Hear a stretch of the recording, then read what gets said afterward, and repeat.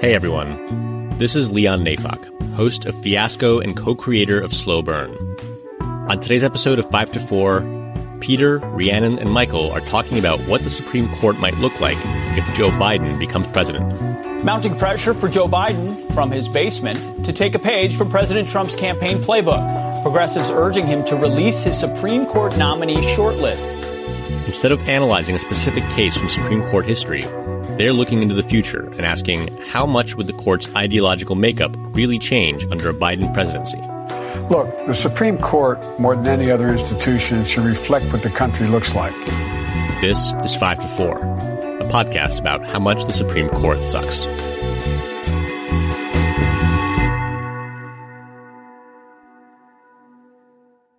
Welcome to a very special episode of 5 to 4. We are not covering a case today. And this is the first in an ongoing series of non-case episodes. In the future, we might cover Supreme Court justices, confirmation hearings, entire decades. And today, we're going to talk about what the Supreme Court would look like under Joe Biden, the presumptive Democratic nominee. Time out, Peter. Yeah. Do you want to introduce us, or? Oh, yeah. Peter's knocked out. I am out of sorts. Unmoored. Yeah. Yes. All right. I am Peter. Twitter's the Law Boy. I'm here with Rhiannon. Hi. And Michael. Hi, everybody. And today, we are talking about what the Supreme Court would look like under Joe Biden. The court has become a bit of a focal point on the left when discussing the election, in large part because Joe Biden is a particularly uninspiring candidate, and so people are just redirecting their attention to other branches of government. More specifically, Biden is a centrist whose policies are more conservative than many on the left would like, and there's discussion on the left about the merits of not voting for someone like Biden. There's some debate about just what the gap between a Biden court and a Trump court would look like. And we want to talk about that a little bit. It is our position that the reality of this is unavoidable. The difference between a court under Trump and a court under Biden is significant. We're not trying to make some sort of moral argument here for voting for Biden. We're absolutely not endorsing him. Right.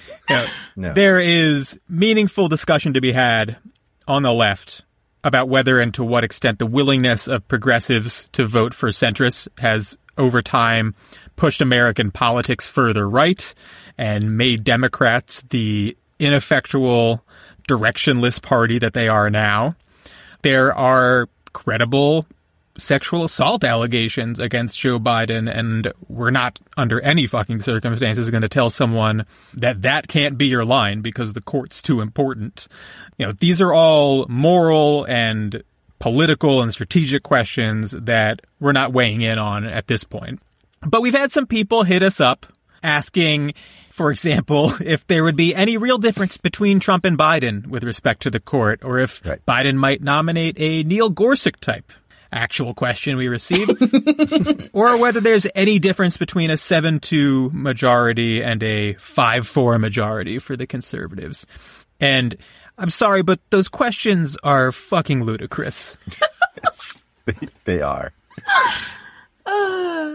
Yeah. And, when I was thinking about why we want to do this special kind of episode, I go back to what we said in the first episode of this podcast about why we're here and why we want to do this. I think I said in that first episode that the Supreme Court is a body of 9 political beings. They're not objective. They're not without bias. And then, over the course of this podcast season or whatever, we cover the cases in which it's clear that ideology took part in the Supreme Court justices' decision-making. And it's easy, I think, to throw your hands up and say, we've lost this institution. The Supreme Court, it's inherently reactionary. It'll never represent or be responsive to the needs of the people. But I actually think what I want people to kind of take away from this, maybe, is that the right in this country made the Supreme Court this way. This was a coordinated political campaign. They've strongly maintained it now for a few decades. And it was conservatives in this country making the Supreme Court look like it does today and do what it does today.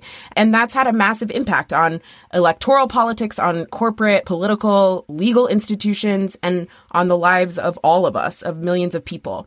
And so I think that, like, for me, I'm not at a place where I just accept that the Supreme Court is this lost institution, but instead I'm thinking about how the left should be taking seriously the Supreme Court as like a front in the political battle, just like the other branches of government are. And I made a point in the Shelby County episode, which I think was cut for time, but but I think that we on the left sometimes we kind of circle the wagon and we brush off electoral politics as unimportant.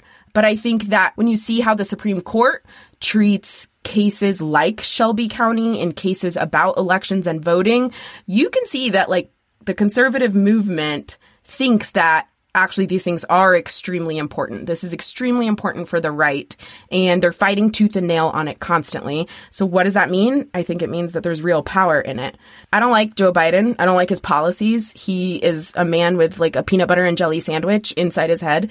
But I think what we'll talk about today is what he might do about the Supreme Court. And if that's just important information to a listener to take into account, I just think it's information that should be considered. Right. And, you know, we wouldn't have much of a show if the Supreme Court didn't matter. Like, these decisions are infuriating because they impact people's lives. They impact our country. They shape what is possible. It's a powerful institution, and you can't make progress unless you take control of it. And one of the ways the right wing has been able to control the Supreme Court and effectively use it as a lever of power is by treating it like it's on the ballot every single election. And not just the Supreme Court, but all the federal courts, because they're lifetime positions. And so it is on the ballot every election, with all the caveats that Peter mentioned up top. And the peanut butter and jelly thing. And the peanut butter. Don't want to forget about that either. It's not just that the conservative movement treats courts like they're on the ballot. They have an entire institution, a separate political machine that they've built over the course of our entire lives, 40 years, back into the early 80s, that does nothing but recruit, train, and install party loyalists in important judicial positions. And we're going to talk a little bit about that. But it's important to note up top, not just that this exists and that there needs to be a left answer to that, and there currently is not, but that should impact how you think about judicial nominations, because whatever Biden's drawbacks may be, he's not fucking pulling anybody from that political apparatus, which is where all the Republican judges come from, is from the Federalist Society and from that machine. And they're fucking ghouls. So I think the first thing we need to talk about is what the court looks like now and what it might realistically look like, or what kind of opportunities for change or areas for change there are going to be over the next few years. And what that really boils down to is who's going to die. Who's going to die. Yes. And, you know, the natural first step here is RBG. Ginsburg is 87 years old, and I don't want to hear shit about her fucking workout routine. This woman is staring death in the eyes, okay? Every day she wakes up and the Grim Reaper is the first thing she sees. And, like, when she didn't retire in, 2013, which would have been, she would have been fucking 80 years old and had a great opportunity to retire under a Democratic president, there was, a spate of articles about her workout. There's, a workout book. All these, things that seem to, lionize her physical fitness. If you have ever seen this woman, you immediately know that it's a lie. She's working out, and if she stops, she will immediately die. It's like a shark that has to keep swimming or whatever. People are like, oh, you People are like, oh, she can plank longer than you can. And first of all, she can't. I looked this up. And she can plank for 30 seconds, and people are like, wow, that's incredible. If you're listening to this podcast and you don't have a very debilitating disability, give planking 3 tries, and you'll get to 30 seconds. Second of all, I don't even know that she's using any core strength. I think it's maybe just like early onset rigor mortis, you know? I've told you guys that I went to the Supreme Court. I watched oral argument in Whole Women's Health. So this would have been spring 2016. And it's an abortion case. Everybody's like, woo, woo, woo. What's, the notorious RBG? Like, we're going to finally see her in action. Yeah. Bitch, you can't see her. Because she's fucking crumbling in on herself. She's got that hunch. Like, she's got that hunch. She's so tiny. You cannot see her from the audience. And then when she speaks, it's like a 1,000-year-old witch is speaking to you from above. And her voice just sort of like rains down on you. And it's fucking terrifying. Like, that's her power. She's a terrifying old woman right now. Yeah. And I think all this to say, due respect to her jurisprudence, RBG is a lock to die in the next 4 years. Right, exactly. Guarantee. Everyone else is up in the air to some degree, but RBG, there's no standard deviation you need to worry about. She's dead. Oh my God. Let's see. So you've also got Justice Breyer, 81 years old. Also a liberal. Also a liberal. Not our favorite, but a liberal. Yeah, not the most reliable, especially in like criminal cases, but a liberal for sure. One of the 4. 4 years at 81. Whew, that's quite a distance to get. You don't want to have to look at 4 years or 4.5 years when you're 81 years old and think, I got to survive that. Right. And now we get to the young guns on the Supreme Court. And we've got some conservatives. Alito and Thomas are 70 and 71, respectively. Roberts and Sotomayor, both 65. Kagan's like 60. No need to even worry about her. Same with Kavanaugh and Gorsuch are like in their early 50s, right? Mm-hmm. You can pretty much ignore them in terms of this election. The real risks are RBG and Breyer. And I think Thomas a little bit, right? Right. Yeah. I think that Thomas, he's been on the court for nearly 30 years now. He's only 71, but at the same time, he looks like shit, I think. Yes, he does. He's one of those guys that just doesn't look like they're moving a lot, He's just kind of sitting there. No. His diet consists of overstock from Ginny Thomas's various multi-level marketing schemes. She's got essential oils blasting all over the house with diffusers. And he's just sucking that in every day. Not to mention, like, his open disdain for the job. Like, he doesn't want to do it, Absolutely. He might prefer to die. And that's a factor. All that to say, not crazy to think that if Joe Biden got into office, that he could replace a conservative justice. I just want to say I'm still holding out hope that we might have like a well-timed Supreme Court COVID, like a corona illness in January of next year, when there's a new winter flare-up. Yeah, maybe the COVID tail smacks the court. That'd be nice. Right. Yeah. FBI, ignore. I think the other side of the Thomas thing, and then the getting to the point that Ree made about how sick he is of the job, I think if Trump is reelected, there's a very good shot that Thomas retires. Right. Absolutely. With the sort of belief that he'd be replaced by a conservative justice who he largely agrees with. Right. And, we mentioned this up top, but the difference between a 5-4 court and like a 7-2 court, if 2 liberals drop, is basically the difference between 5 to 10 years of conservative dominance and 25 to 30. Right. Yeah. It means never winning a marginal decision.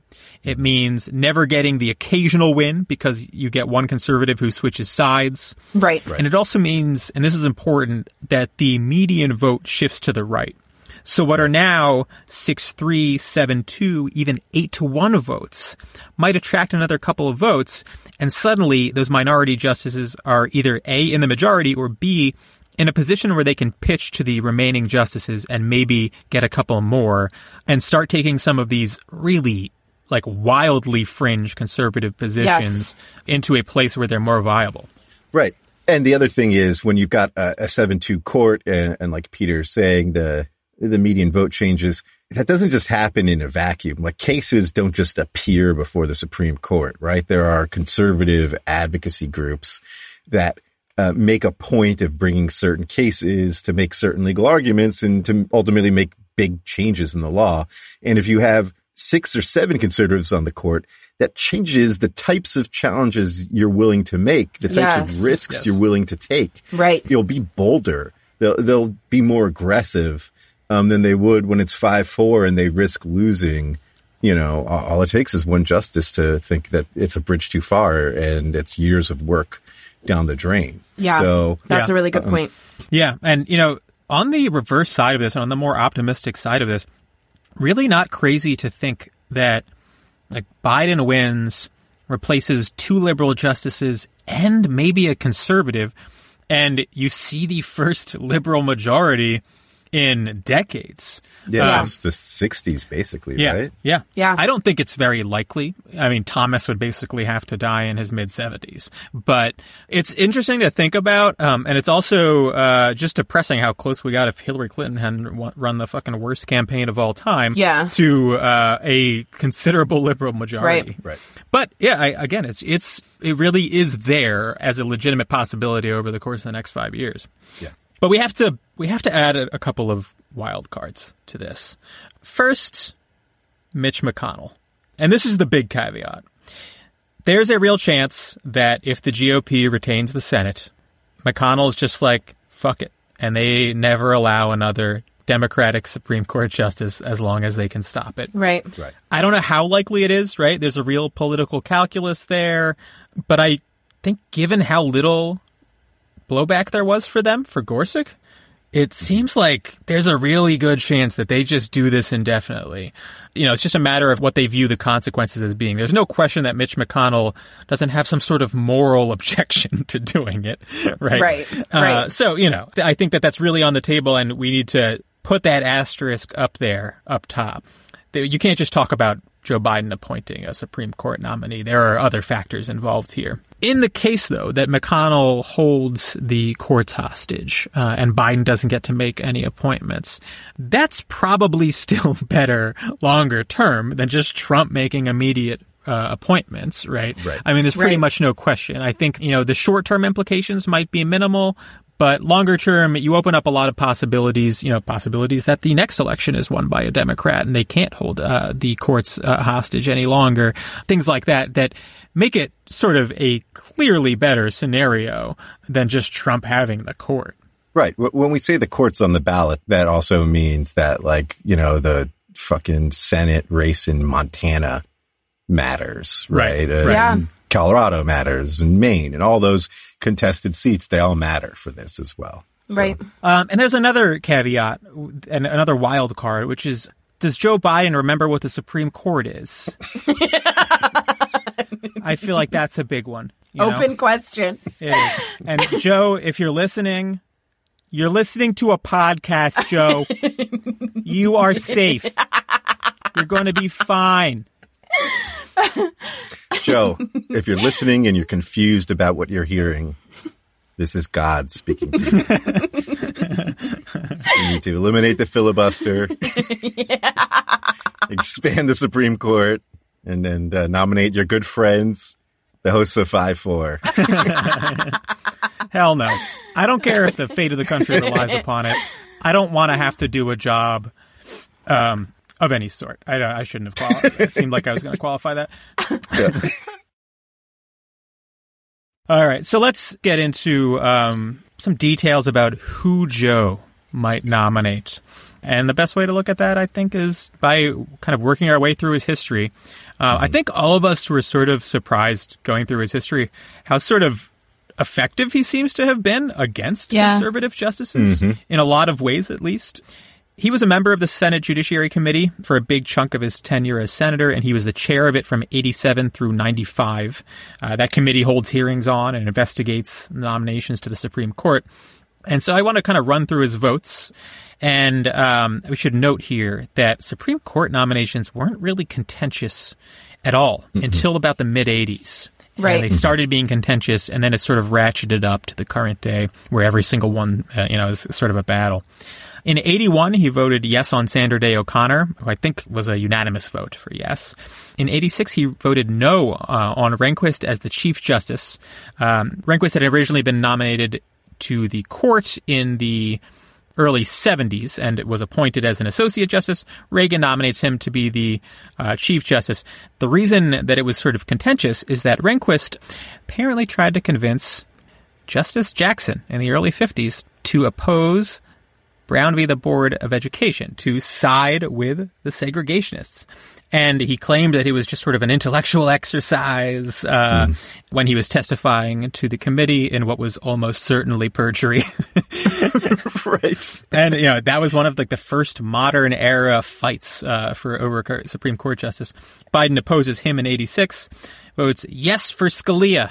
A 98-0 vote in 1986, which, while a mistake in retrospect, was uncontroversial in large part because it was considered a big deal to get an Italian-American on the court. Yeah, right. Not a joke. Yeah. In 87, he opposes Robert Bork. Maybe the nomination that led us to where we are in terms of how aggressive the fights can be over Supreme Court appointments. Yeah. For our listeners who don't know, Robert Bork is just a fucking huge piece of shit. He's real garbage. In the mid-90s, after his nomination had died and all that, he wrote a book called Slouching Towards Gomorrah, Modern Liberalism and American Decline. That's the type of guy that they were trying to put on the fucking Supreme Court. He's also been very, very influential in antitrust law, which is, all about how we handle monopolies or prevent monopolies. And I don't know if anybody has taken a peek out their window and noticed what the weather is like in terms of American capitalism and monopolies. But I don't think his theories of law have panned out too well.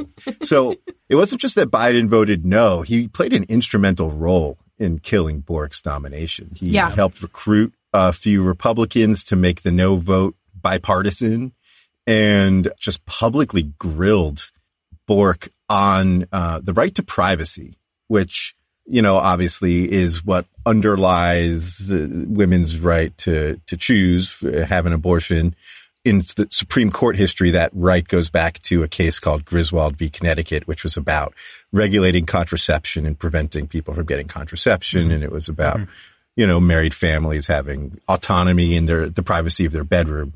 And Biden just grills Bork on this. And if you watch it, if you don't really know what's going on, it can be a little confusing. But if you know even a little, it's pretty clear that Biden's just trying to get Bork to come out and say women shouldn't have these rights. And Bork is just fucking dodging him, saying look, I've openly criticized Griswold, and by extension, Roe v. Wade, but I've criticized the reasoning the court used to get to these decisions. I'm not saying that necessarily the right does or does not exist. Right. And at some point, Biden calls him on it. He's like, look, you've been a law professor for a long time. You've been talking about this for a long time. Are you really telling me you've seen nothing in the Constitution one way or another to make this call? You're one of the most well-read and scholarly people to come before this committee in all your short life. Have you come up with any other way to protect a married couple under the Constitution against an action by a government telling them what they can or cannot do about birth control in their bedroom? No. Is there any constitutional right anywhere in the Constitution? I have never engaged in that exercise. I passed on. What I was doing was criticizing a doctrine the Supreme Court was creating, which was capable of being applied in unknown ways in the futures. This basically killed Bork's nomination, right? Yeah. Being sort of exposed and clearly, obviously just trying to avoid saying what was blatantly true. It ended it, which is good because he got replaced with fucking Kennedy, who, for all his faults, and we've talked about him being an idiot, is much better than Robert Bork, and especially on both abortion and on gay rights. You don't get the gay marriage decision from Bork. You don't get Bork writing for the majority there. Yeah, I mean, gay marriage is illegal in this country in many states without this happening. Right. Yeah. All right, so Joe Biden votes no on Bork. He's instrumental in knocking Bork down. In Bork's place comes Anthony Kennedy. He votes yes on Kennedy, who was confirmed 97-0. He votes for Souter, Justice Souter, who ends up being a liberal, by the way, although it was George Bush senior nominee. Right. Souter gets confirmed, and then Clarence Thomas. Right. Biden votes no on Thomas, but asterisk. Right. He leads the hearings in his role as head of the committee and essentially just lets Republican senators openly smear Anita Hill, who had accused, very credibly in my view, Clarence Thomas of sexually harassing her at the EEOC. Right. Yes.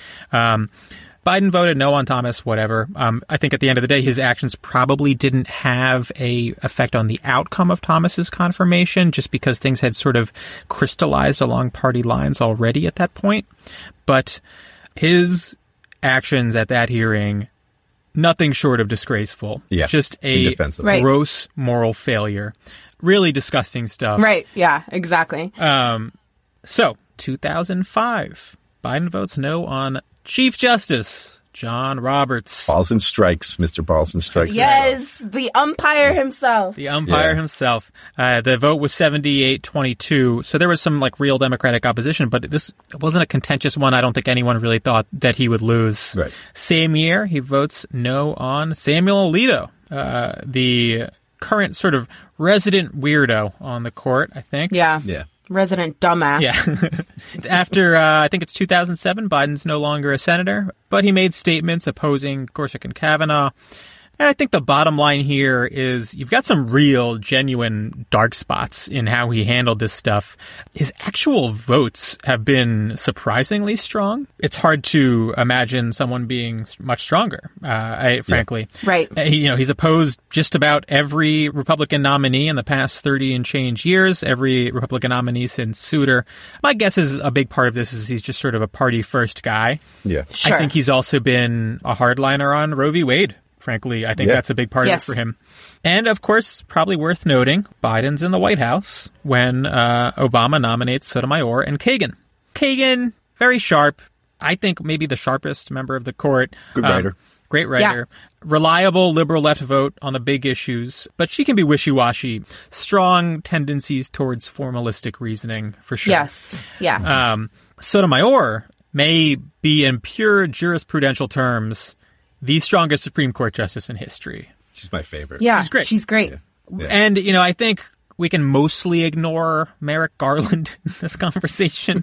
He was a pathetic and embarrassing attempt by Obama to nominate someone who the Republicans would approve. But I do want to note that I am a little bit haunted by the prospect that Biden would nominate Garland to fulfill Obama's legacy. Yeah. He was once asked about it and said that he was open to it. Probably a meaningless statement. Someone was like, are you open to doing this? And he's like, yeah, sure.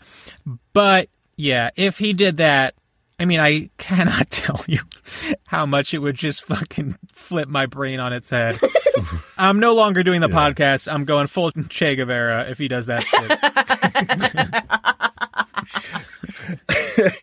Yeah. The one thing that gives me some confidence is his pledge, right? Yes. He has publicly stated and reiterated that he would nominate the first black woman to sit on the Supreme Court, which, it's a very Joe Biden thing to say, to make that sort of campaign pledge. Right. But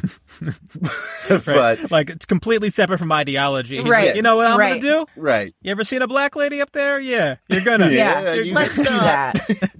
Yeah. I don't know if you guys saw this, but Jonathan Turley, the biggest fucking hack law professor, wrote an article criticizing Biden about this pledge, calling it affirmative action and being like, the Supreme Court has held affirmative action unconstitutional and blah, blah, blah, all this shit. And one of his arguments about why this is a bad pledge is because there are not many black women judges. And so think about how narrow the pool is he has to choose my from. God. How many beautiful and brilliant white men are you passing up on? Right. Yeah. That's the real argument, right? Jonathan Turley, fucking full-grown adult, putting on floaties before he goes in a kiddie pool.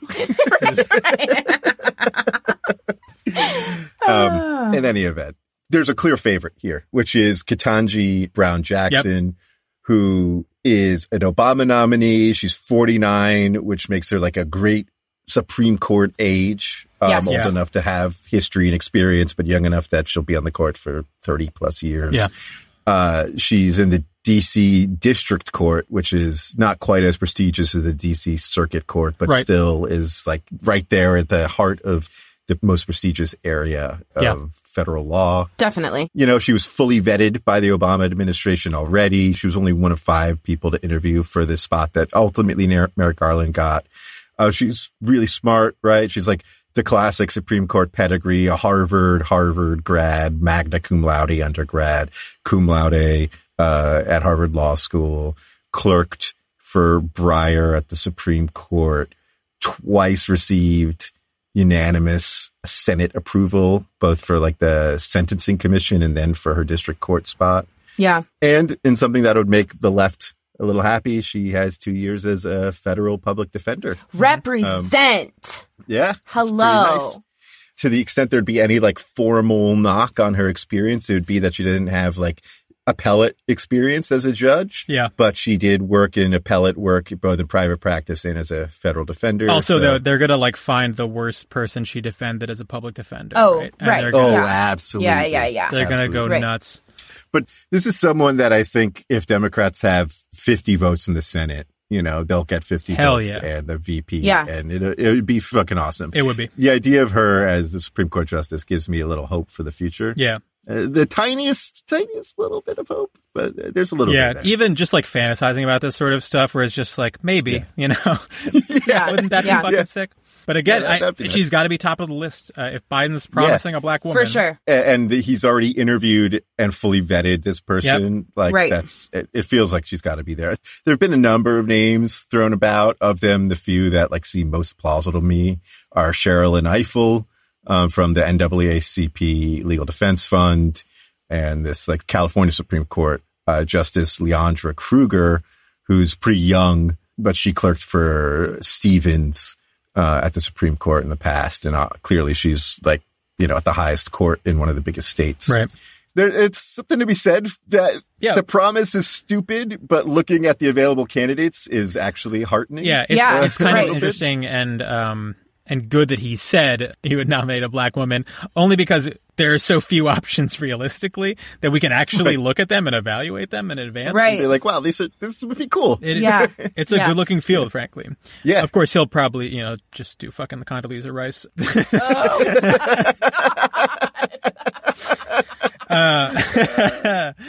So I think, you know, one general point to keep in mind is that unlike in other policy areas, there isn't a large amount of distance between the left and more centrist Democrats on Supreme Court nominations. I think historically and realistically looking forward. And that's not to say that there's no gap, Right. but you have a fairly small pool of potential nominees to draw from, and a lot of center-left judges are falling on largely the correct side of things, even if you're Right. farther left than them. Yeah. And as a result, I don't think it's very realistic to expect that someone like Bernie Sanders would nominate a justice substantially to the left of Sotomayor, for Yeah, example. right. Yeah. I don't think that a nominee like that really exists. What he would likely do is avoid picking someone like Kagan, who's on the right side of things 98% of the time, but is, again, just a little too formalistic, a little too friendly with certain establishment interests. Right. But for the most part, the distance, you know, this isn't something like healthcare policy where the gap between the left and the center left is enormous. Right. It's just a lot tighter for a lot of almost logistical reasons, I think. There isn't a real big left legal movement to draw from. Yeah. And also, it's a lot of Supreme Court decisions are binary. Are you on this side or are you on that side? Right. And, Right. you know, a lot of the more center-left nominees are going to end up on the correct side, even if we think they could push it farther. Right. Right. Yeah, I think that's absolutely right. And, you know, when we say that the Supreme Court is on the ballot, realistically, we also mean that the lower courts are on the ballot too. The entire federal judiciary. So the system of federal appellate courts and district courts. Mm-hmm. And that's actually where the vast majority of law is made, right? Like, so really consequential decisions that will shape millions of lives in the aggregate. Those cases and that law is being created without any Supreme Court Court review. Just to get an idea, in federal district court every year, there are about 300,000 cases. Now, if you go up to the federal circuit courts, the appellate courts, those have 50,000 cases. And in fact, Justice Sotomayor, when she was a federal circuit court judge, she says famously that the appellate courts, the federal circuit courts, that's where the law is really made in this country. So compare that, hundreds of thousands of cases at the district court level every year, 50,000 circuit court cases each year, compared with 70 Supreme Court opinions each year. So literally dozens of opinions. Right. So a huge impact on the law and therefore on people, and our daily lives are happening actually at the lower court level. So we kind of have to think about like how that's working too. Yeah. Like, I mean, my personal experience, I only like briefly worked for a judge for a few months, but I got to speak directly with them about the decision-making process, and I can say with confidence that they don't care about the possibility of being overturned or anything like that. Yeah. Generally speaking, like they'll try to follow the law, but they do what they think is right. Yeah. And fuck it, the vast majority of stuff that they do can't even be reviewed, or if it does, it's going to happen down the road when like that ship has already sailed in a sense. Right. And then, like Rhiannon said, on top of that, the next level up is where the big binding decisions get made anyway. Yeah. Right? That's where all the big picture law gets decided, is at the circuit level. Right. And if you think that like federal judges are constrained by the Supreme Court in some real way, maybe an instructive read would be that psychotic decision out of Kentucky concerning a stay-at-home order that may have restricted church attendance or, church gatherings. A judge absolutely fucking went off about how an order saying that church gatherings that could only occur with people in their cars was a violation of the First Amendment, fucking quoting like the Bible and shit in his decision.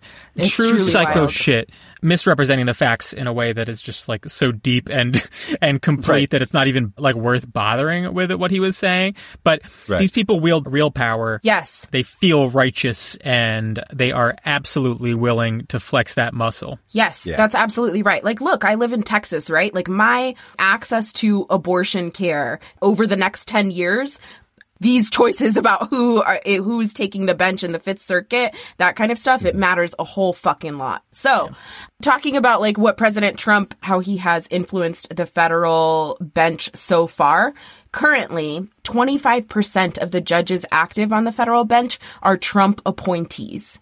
Right. So the right Republicans are taking judges and judicial nominations very seriously. And like, it must be because it's fucking hugely important. And even before Trump, the numbers were clear on this. So in the final 2 years, for example, in the final 2 years of the Obama presidency, Republicans controlled the Senate, and Obama successfully appointed only 2 federal appellate judges. One of those judges, Stoll, was confirmed to a really highly specialized court that like only deals with patent law. By contrast, 10 such judges were confirmed during the same period in the George W. Bush presidency, even though that was during a period when Democrats controlled the Senate. So it's clear that the Republicans take this process really seriously and are going to be sort of like staunchly fighting on it. Right. Trump said on the campaign trail, he did an interview with Breitbart Radio, that all of his judicial nominations are going to be chosen by the Federalist Society. And so that brings us... It's so fucking wild to see someone like Trump even talking about the Federalist Society. How much fucking power do these people have that this guy, who obviously has no idea what they are or what they stand for, is out there like, whatever they say, I'll do it. Yep, exactly. Just giving them like a blank check almost for packing the federal judiciary with their cronies. So that kind of brings me to like thinking about 2 things. One is, what does like a really conservative federal bench look like at the lower courts, the district courts, and the appellate courts? And then also, who the fuck is the Federalist Society?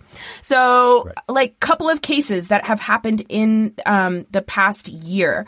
Last year, the Fifth Circuit held that the police are immune from lawsuit when they pick up a mentally disabled homeless man who had recently been released from a state mental health facility. The police drove that man to the county line so that he would be out of their jurisdiction. They dropped him off, like, on the side of the highway at nighttime. That man was shortly thereafter hit by a motorist and killed. And in a split court decision with the deciding vote cast by Judge Don Willett, a Trump appointee, they held that the police are not liable for their behavior. He wrote that opinion with like one eye on the fucking LSU game on TV. Yep. And fucking freaks. And just last month, March 2020, in an 11th Circuit decision, another Trump judge, Kevin Newsom, he sides with the prison in a case of an incarcerated trans woman who challenged the prison's refusal to provide her with medically necessary gender-affirming health care. So these Trump nominees to the bench like have a real effect on real people's lives and the law that affects all of us every single day. Now, where are these judges coming from? They're coming from the fucking Federalist Society. Mm-hmm. We've mentioned the Federalist Society before. Yeah. I want to explain why we're going to dive into the Federalist Society a bit more here. And it's because if Trump is reelected, these are the people who have almost direct control over who gets nominated to federal court positions in this country. When you're talking about who controls the courts, right? Obviously, the president can nominate. And when you have a Republican in office, the standard move is to simply defer to the Federalist Society. And Trump's going to be even more deferential and has been even more deferential than your average president because he has zero interest in doing any evaluation himself, obviously. So, you know, what we're talking about here is the other side, what the court will look like if Trump maintains control. I think that's important to get into because when you're talking about someone like Biden, obviously you are talking about the lesser of two evils, but it is worth noting just how grossly evil the other side happens to be with respect to the courts. Yep. If you went to law school or you're in law school, you know who the Federalist Society is. They have a Chick-fil-A at their events on law school campuses. Right. Only because it's illegal to serve the flesh of minorities.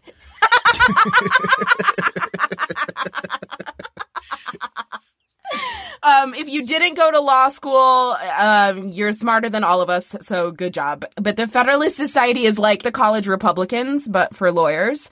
In the student chapters, they host meetings and debates on like conservative legal issues. I checked the Federalist Society website today, and some of the banner like headlines that are kind of like swiping through the top of the website. One of them is a historical perspective on state power and civil liberties during COVID. And another one, there was a losers. Yeah. And the other one was a policy paper titled, "Do Voter ID Requirements Safeguard the Election Process?" Oh, of course they love voter ID. Fucking kids wear suits to go vote. Yes. Worst that's type right. of person. Yeah. Nationally, the Federalist Society enjoys really massive political influence because their membership is huge, and judges like to be members of like totally heinous organizations that call themselves apolitical. All 5 conservative justices on the Supreme Court right now are current or former members of the Federalist Society. Yeah. I mean, it's important to remember, this isn't a student organization. This is a massive organization with deep roots in government power that has a student outreach branch. But, the Republican presidents speak at their events. Yes. Right. They are an institution designed from the bottom up to control an entire branch of government to the best of their ability. Absolutely. Right. And they are intentional and strategic, and they're resourceful, right? So a former Federalist Society executive vice president says he endorses the network theory of society, saying it's less about who gets... I don't know what it is yet, but I'm upset already. Right. I don't Sounds like it. Fucking awful. It's less about who gets what job and more about building a community that can be self-perpetuating, self-sustaining, and self-driving. They not only network in their events with judges, they network like horny adolescents online, but they also have what's been called a supply and demand relationship between the judges and the network. So the Federalist Society has recognized early on and before I think like the Democratic Party or any sort of left like reaction could like build strength, they recognized early on that judges, conservative judges, are going to need scholarship and arguments that extend Federalist Society principles into new areas. So Stephen Tells, he's the author of The Rise of the Conservative Legal Movement. He said that where new legal theories depart from the status quo, judges need those legal theories to be vetted and legitimized through public debate. They require targeted cases, raising questions that provide an opening to move the law. And without professors and lawyers in the network filling that demand, conservative judges wouldn't be able to do that. Right. So the Federalist Society is intentional and strategic about setting up this broad network nationwide where judges are getting conservative arguments from professors and these networking events, and they like go hand in hand supporting each other. So a good example in the news that I think even made mainstream news was this Harvard Law student named Chance Fletcher, who... You could stop there. Yeah. That's all you... That name. He, in the middle of a class on Zoom, like pulled out a fucking gun, like a handgun. Oh my God. And was cocking it and like opening it, looking down in the barrel and cleaning it. And obviously kids were like distracted by this and some were upset. And the thing is, this guy is not just a member of the Federalist Society, although of course he is. He's the president of Harvard's chapter of the Federalist Society. He has a cushy clerkship already lined up with like a prominent Republican circuit court judge, I believe.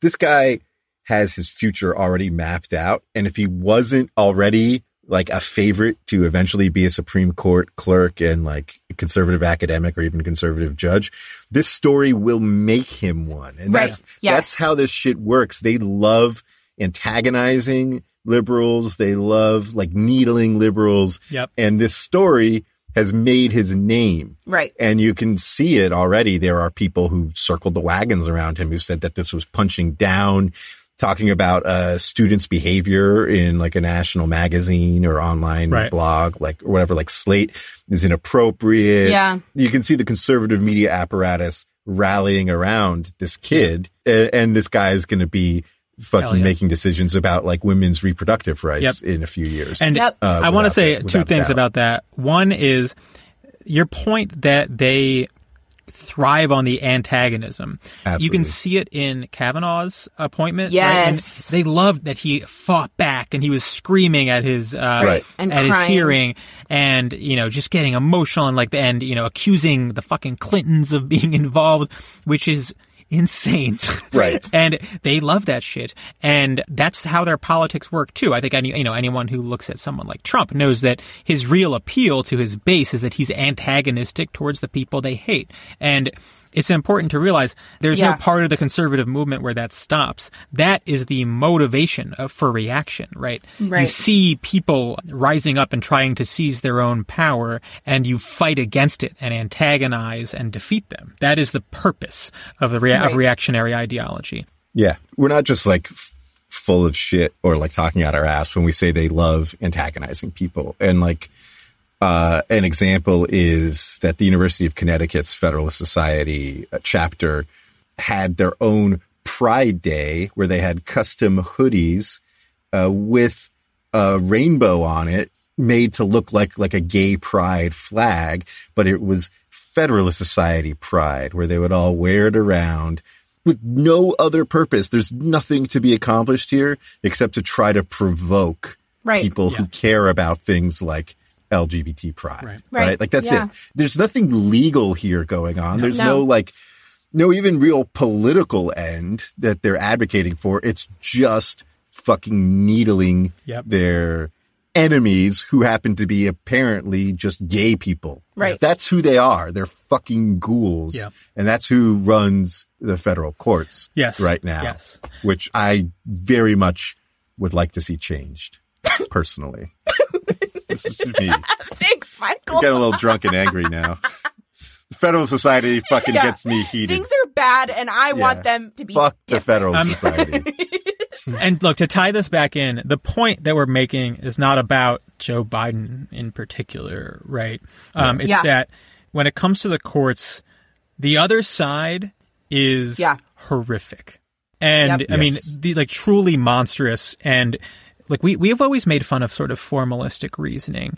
I promise you that as useful as formalism is to the Federalist Society, they understand our point fundamentally because their ends are not about legal reasoning. Their ends are about conservative domination of politics. They do not give a fuck about textualism or originalism or anything like that, except insofar as those things are means to the end of subjugating the left movement and endorsing and emboldening reactionary movements in our society. And this is an important thing to remember, too, is if you ever hear anyone describe the Federalist Society in any other way, if you see someone defending Chance Fletcher online, if you see a talking head describing the Federalist Society as like anything other than like a Republican Party apparatus, make a mental note to like never listen to anything that person has to say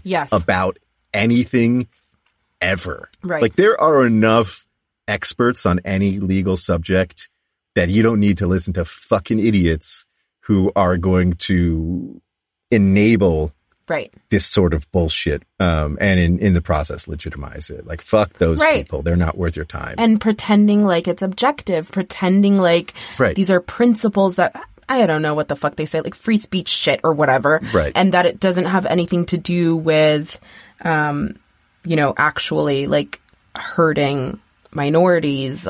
Right. I mean, look, at the end of the day, it's like it's an organization that just wants to fucking stick it to people they hate. Exactly. Right? Yeah. To kind of circle back to this election and what it means, the number of left projects that can be stalled, hampered, or outright dismantled by conservative courts is endless. Yes. The Green New Deal, Medicare for All, prison reform, immigration reform, LGBT rights, abortion. I mean, there are viable conservative legal arguments waiting in the wings to undermine and destroy all of them. Yeah. Biden himself is not going to do much for a single one of those projects because he's built an entire career on doing the right thing 20 years after everyone else realizes that it's the right thing to do. Right. But the implications for the longer term left project of losing the courts in this way are stark. Yes. Right. And, again, to repeat what we said up top, we're not trying to push you to vote for Joe Biden. What we'd like to do here is give some clarity as to the stakes with respect to the court. Yeah. And like, if you can't bring yourself to vote for Joe Biden, but this stuff still seems important, you can donate $5 to Sarah Gideon to like beat Susan Collins in Maine. Right. Yeah. There are competitive races for the Senate that will help shape the court just as much as the president, or nearly just as much, in Arizona, in Colorado, in Iowa, in Montana, in Maine, in Alabama. There are things you can do other than voting for Joe Biden if you don't feel like that's something you can do to help on these issues. Right. Good point. I'm very empathetic towards like people who are just like, fuck this. I want to sit out. The centrists in this party have done nothing for us. It's been depressing to watch opportunities to turn the courts in this country left slip away. But it's also been depressing to watch the Democrats trot out this fucking milquetoast centrist platform and these tepid candidates at a time where our country needs actual leadership. Yep. The stakes are high and difficult to quantify on both sides. And like, we're not going to sit here and tell people that we have the answer and that, there's like one definitive correct thing to do. I really don't think there is. That's why I don't live in a swing state. I do it on purpose so that I don't have to make these sorts of decisions. The only definitive thing I can say on this topic is that if you are on the left, it's a mistake to be dismissive about the importance of the Supreme Court and of courts generally. Right. They stand between us and progress. They stand between us and justice. That doesn't mean you have to vote based on the court, but it does mean that your vision of politics and power needs to account for it. That's right. Woo! That's right.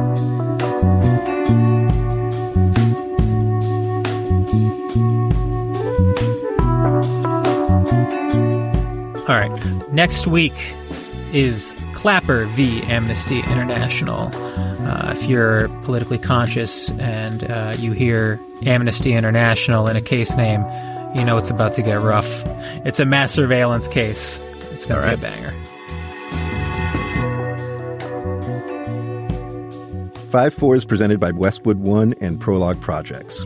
This episode was produced by Katja Kumkova with editorial oversight by Leon Neyfakh and Andrew Parsons. Our artwork is by Teddy Blanks at Chips NY, and our theme song is by Spatial Relations.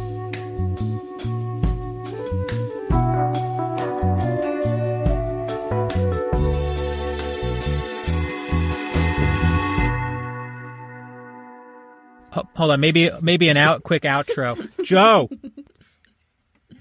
Joe, take your earphones out, Joe. It's okay. Your family is here, Joe. You're going to be president, Joe. You're doing so great. From the Westwood One Podcast Network.